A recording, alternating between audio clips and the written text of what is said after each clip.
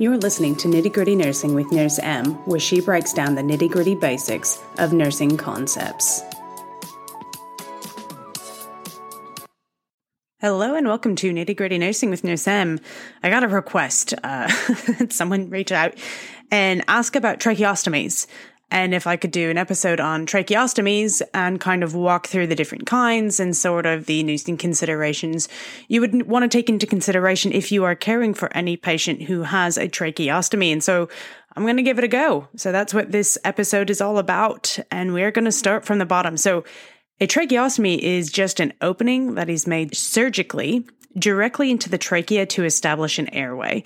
And then a tracheostomy tube is then inserted into the opening, and the tube attaches to the mechanical ventilator, if that's what they're breathing on, or another type of oxygen delivery device, if that's what they require. And tracheostomies in and of themselves can actually be temporary or they can be permanent.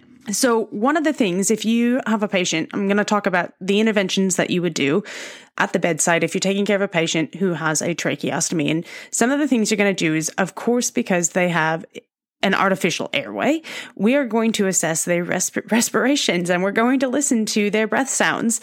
The other things you would want to consider is monitoring their ABGs and their pulse oximetry to ensure that they have adequate ventilation and oxygenation occurring. People who end up with tracheostomies have some sort of either foreign airway obstruction in the upper half that we cannot resolve, or maybe they've got some sort of cancer that was blocking their upper airway, or some sort of surgical procedure that they had. And so there is a wide variety of reasons why someone might end up with a tracheostomy. But regardless, it all stands to mention that your respiratory assessment is going to be critical. You're going to look at those ABGs and your pulse oximetry. These patients also, we are going to encourage them to cough and deep breathe. And we would really like them to actually maintain a semi-Fowler's to a high Fowler's position. So we want them not lying flat effectively. We want them leaning upward or just reclined backward. And that's really to help with some of the secretions, because the way that a tracheostomy is put in, right, there's usually a lateral incision through the skin and then a horizontal incision through the tracheal rings to get the tube into the trachea. Now, because of that, you want to monitor the site for bleeding and difficulty with breathing. And that's going to manifest itself as absence of breath sounds, especially if there's some sort of clog or obstruction occurring inside of their tracheostomy tube.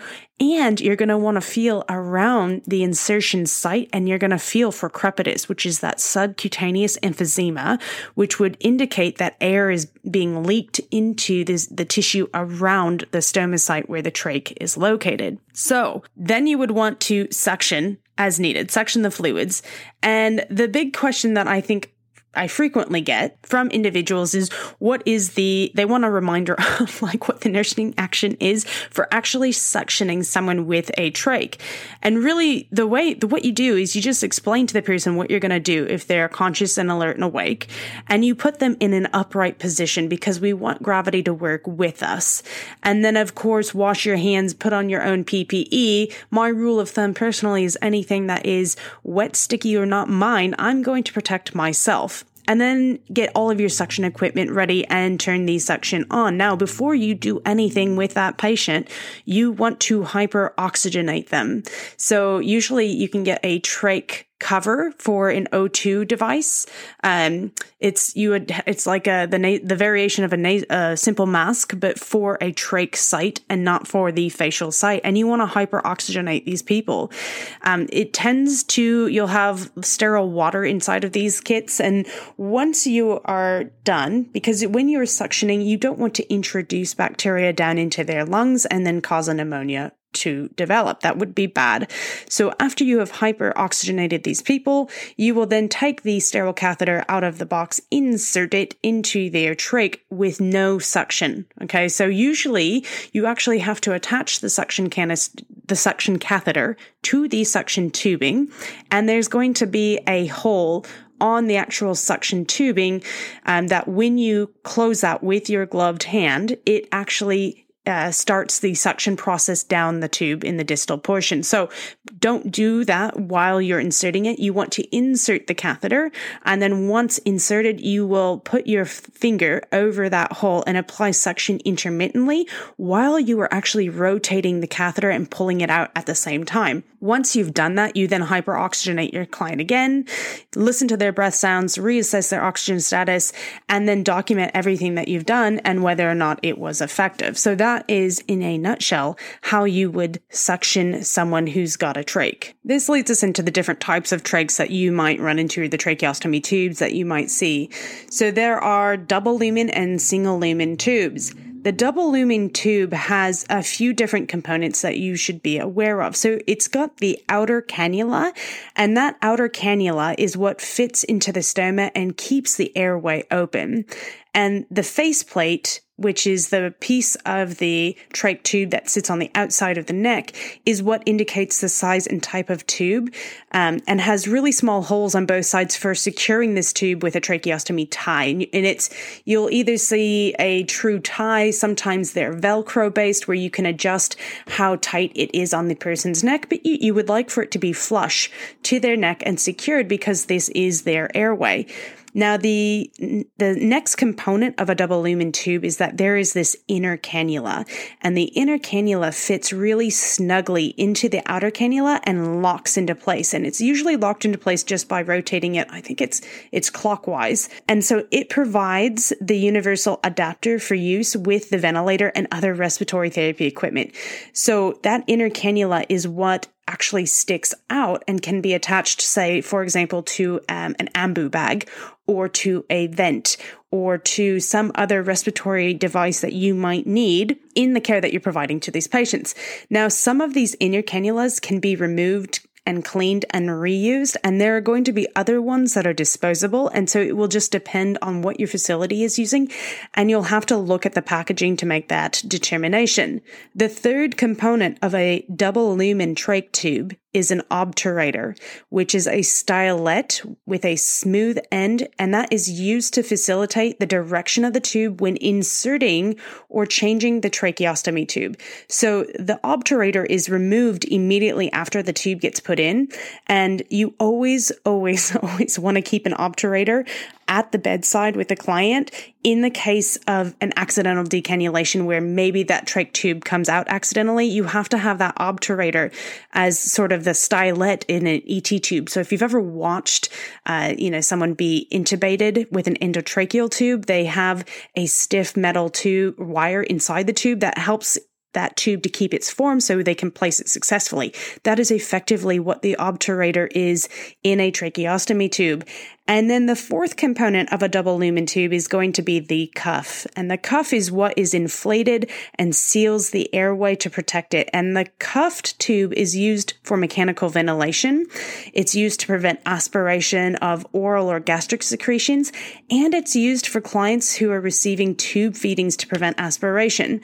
A pilot balloon, which is the balloon that is on the outside, usually indicates the presence or absence of air in the cuff. And it looks like a little pillow that you would blow up, or the provider or whoever's managing the trach and the inflation would blow it up. And that's what helps them determine how much air is actually in the cuff, securing it inside the trachea. That is your double lumen tube.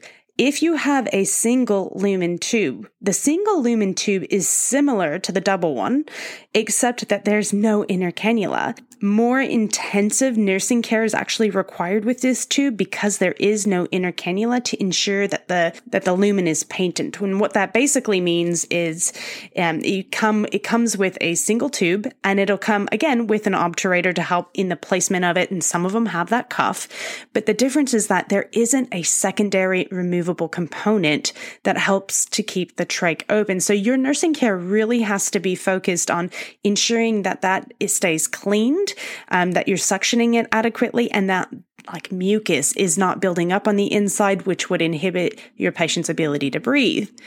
Then you've got a fenestrated tube, and a fenestrated tube has a pre-cut opening. They're called fenestrations in the upper posterior wall of the outer cannula.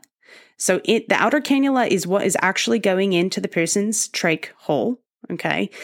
When you've got a fenestrated tube, you have tiny holes that are in the upper portion of it on the back side of that outer cannula. And the tube is used to wean clients from tracheostomies. So if this was a temporary fix and they had a double lumen cuffed tube while they were in their critical condition, and now the providers want to wean them off of the trach, they will switch them over to a fenestrated tube. And basically what that does is it allows the client to help them wean off of it by ensuring that they can tolerate breathing through their own natural airway before the entire tube is removed.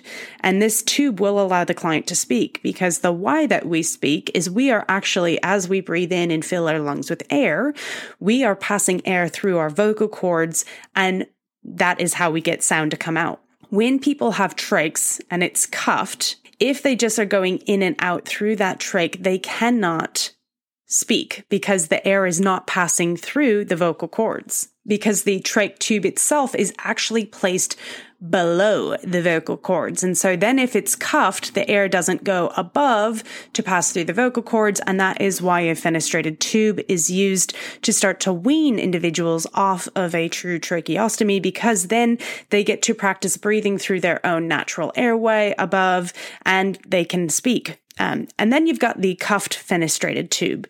And the cuffed fenestrated tube facilitates mechanical ventilation in speech and is often used for clients who have spinal cord paralysis or some sort of neuromuscular disease who don't require ventilation all the time.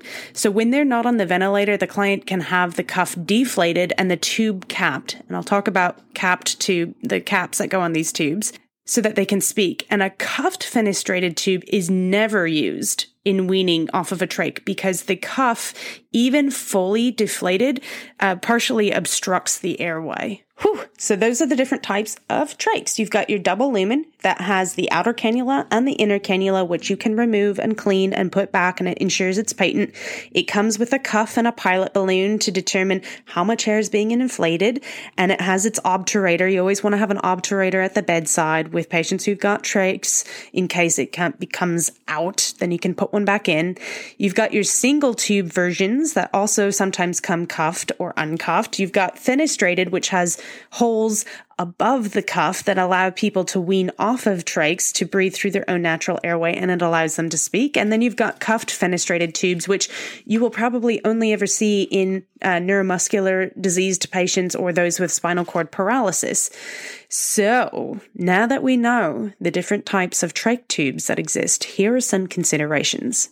Now, if your client has a tracheostomy, right, and they are allowed to eat, you, in the process of allowing them to eat, would want to sit them straight up for meals, and you want to make sure that the cuff that they've got is inflated.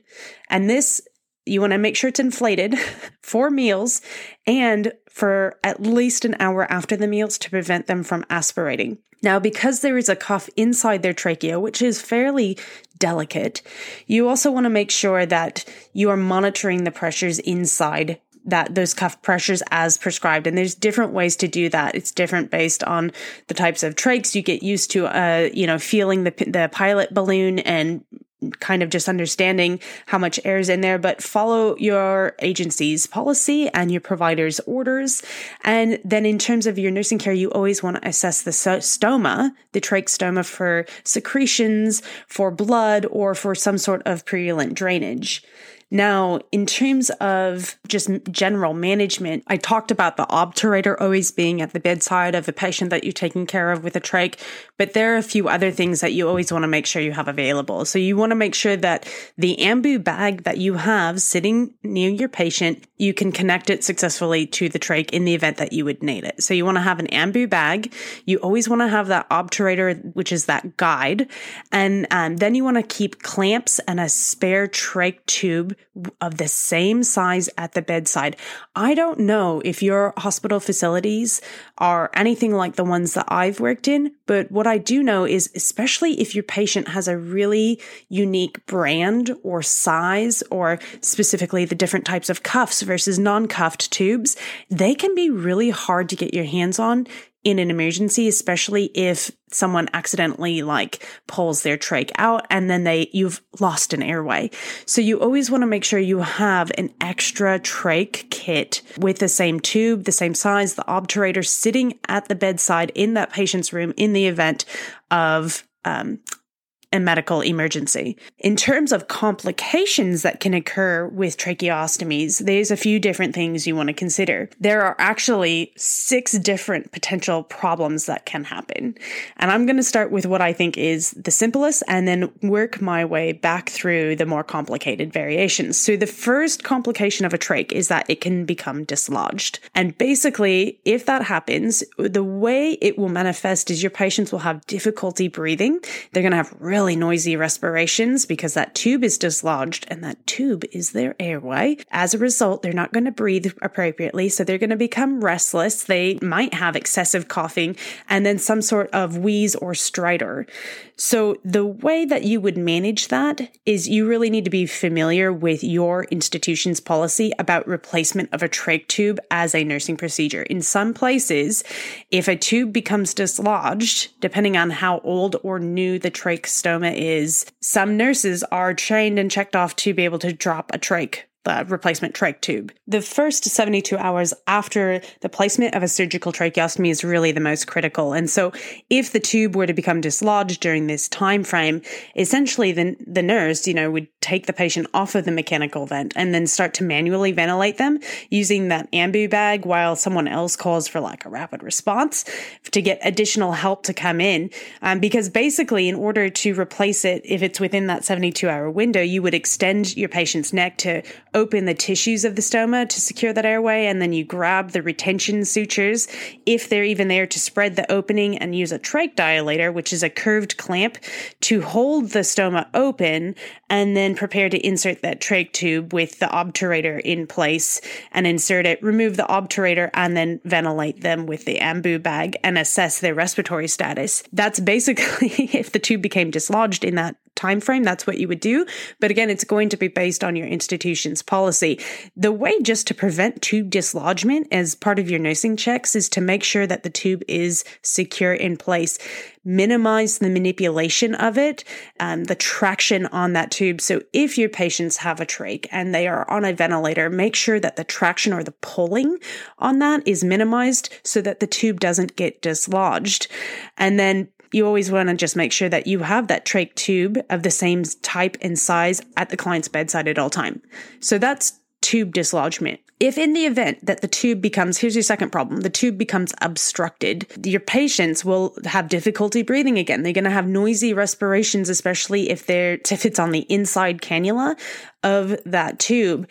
They're likely also to have when you go to suction them, might not be able to pass the catheter. That those thick, dry secretions can really occlude the inner diameter of that cannula. And if they are on a vent, you will have unexplained peak pressures that you'll see because the air is having to increase its pressure just to try to get through. So if you notice that, or if you're concerned that there's a tube obstruction occurring, notify the healthcare provider for them to come and evaluate the tube itself or replace it if the obstruction has occurred in that kind of effect. And the way to prevent it is that's why we encourage these patients to cough and take deep breaths to try to keep those cannulas clear. You can also give them humidified oxygen, make sure you're suctioning them, and really clean that inner cannula super regularly. Now, the next 4 complications of a tracheostomy are going to become very complicated. So I do apologize ahead of time, especially if I mispronounce any of the words. But the first complication of a trach that is not either dislodgement or an obstruction is called a trachea innominate artery fistula. And that's where a poorly positioned trach tube causes the distal tip of that tube is pushing against the lateral wall of the trachea. And because of that, with the continued pressure, it basically causes necrosis and erosion to occur inside the trachea on the innominate artery. And this is a medical emergency. And so what that will look like is if this is the case and the trach tip of the tube is pushing on this artery, the trach tube will actually pulsate in synchrony with your patient's heartbeat. because it's beating to the beat of the heartbeat. So that's one of the manifestations of it. If it gets to this point where it causes a necrosis and erosion into the artery, then you're dealing with heavy bleeding from the stoma, and this is life-threatening. The management for this is apply pressure to the artery at the stoma site, and then that trach tube gets removed and they go back to surgery. So try to avoid that and make sure that the trach tube is not pulsating, which would be indicative of it riding that artery. The next really complicated trach complication is a tracheoesophageal fistula. And this results when we've got those trach tubes that have a cuff. Excessive pressure from these cuffs cause erosion of the posterior wall of the trachea. It's like an internal pressure ulcer that is developing, because when you have that cuff that's been inflated and pushing on the delicate tissues of the trachea, you can create a hole between the trachea and the anterior esophagus. And then you've got a fistula that's basically formed between these two. And the client at highest risk also has a nasogastric tube present, because you've got a tube inside the esophagus, a tube inside the trachea. They're pushing on each other. They create this fistula. So how this will manifest itself is very similar to a different complication called a tracheomalacia, where there is an increased amount of air that is required in the cuff to maintain the seal. So if you feel like the cuff needs a lot of air, that should be an indication that maybe there's a potential for this to occur. You will also see food particles in tracheal secretions because of the fistula that has the passageway that has developed between the esophagus and the trachea. Again, that cuff is going to require more and more air to achieve an appropriate seal. These patients will also have quite a bit of coughing and choking while they're eating, because food is passing from the from the esophagus into the trachea, causing aspiration. And so how we manage this is you'll want to suction these patients, give them oxygen manually by mask to prevent hypoxemia, and then use a small soft feeding tube instead of a nasogastric tube for tube feeding. So like a Dobhoff tube versus like your classic thick, 16 French NG tube that we'd put in for like a bowel obstruction. And then really just the way to prevent this is to be cognizant of how much pressure is in that cuff on the trach. Monitor your patient for the amount of air needed for the inflation, and progress to a deflated or a cuffless tube if possible. The next trach complication is called tracheal stenosis, which is a narrowed tracheal lumen, is the result of scar formation from irritation of the tracheal mucosa by the cuff. So trachs don't come without inherent risks, and trachs with cuffs have the potential to do a lot of damage. This is ultimately what I'm taking away here. So tracheal stenosis, that stenosis is seen usually after the cuff is deflated or the trach tube has been removed. And these patients have an increase in coughing. They have an inability to adequately or appropriately get rid of their secretions, difficulty breathing and talking, because they've got some sort of tracheal stenosis, which is the narrowed lumen. So the way that we manage this is, once we've identified it, they'll actually go in for tracheal dilation or some sort of surgical intervention.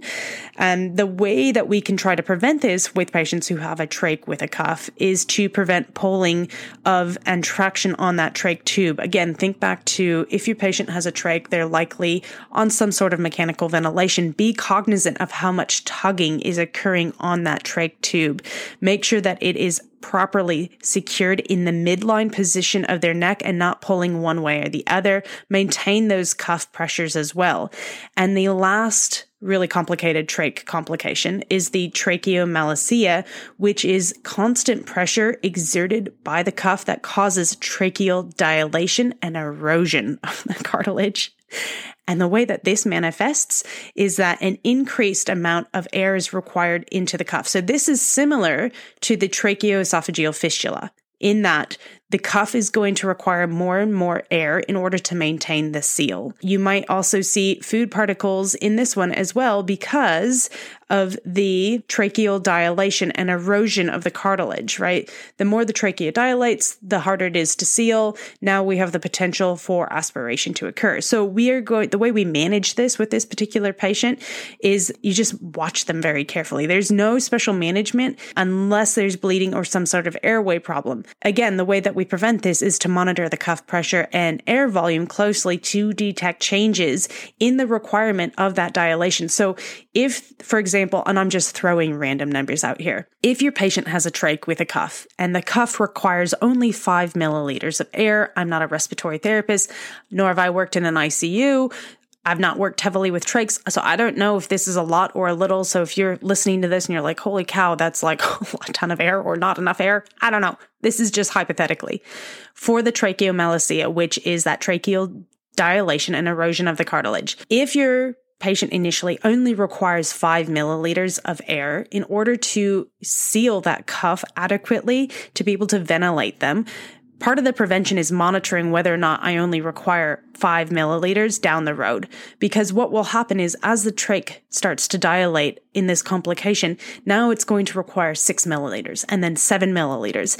As soon as you recognize that, one of the other prevention techniques that you can use is to use an uncuffed tube as soon as possible. So those are 6 really four really complicated and 2, complicated trach issues that can occur. Trach tube dislodgement, obstruction, and then you've got the trachea innominate artery fistula from a malpositioned tube that basically causes this erosion, this pressure, necrosis, and erosion into that artery.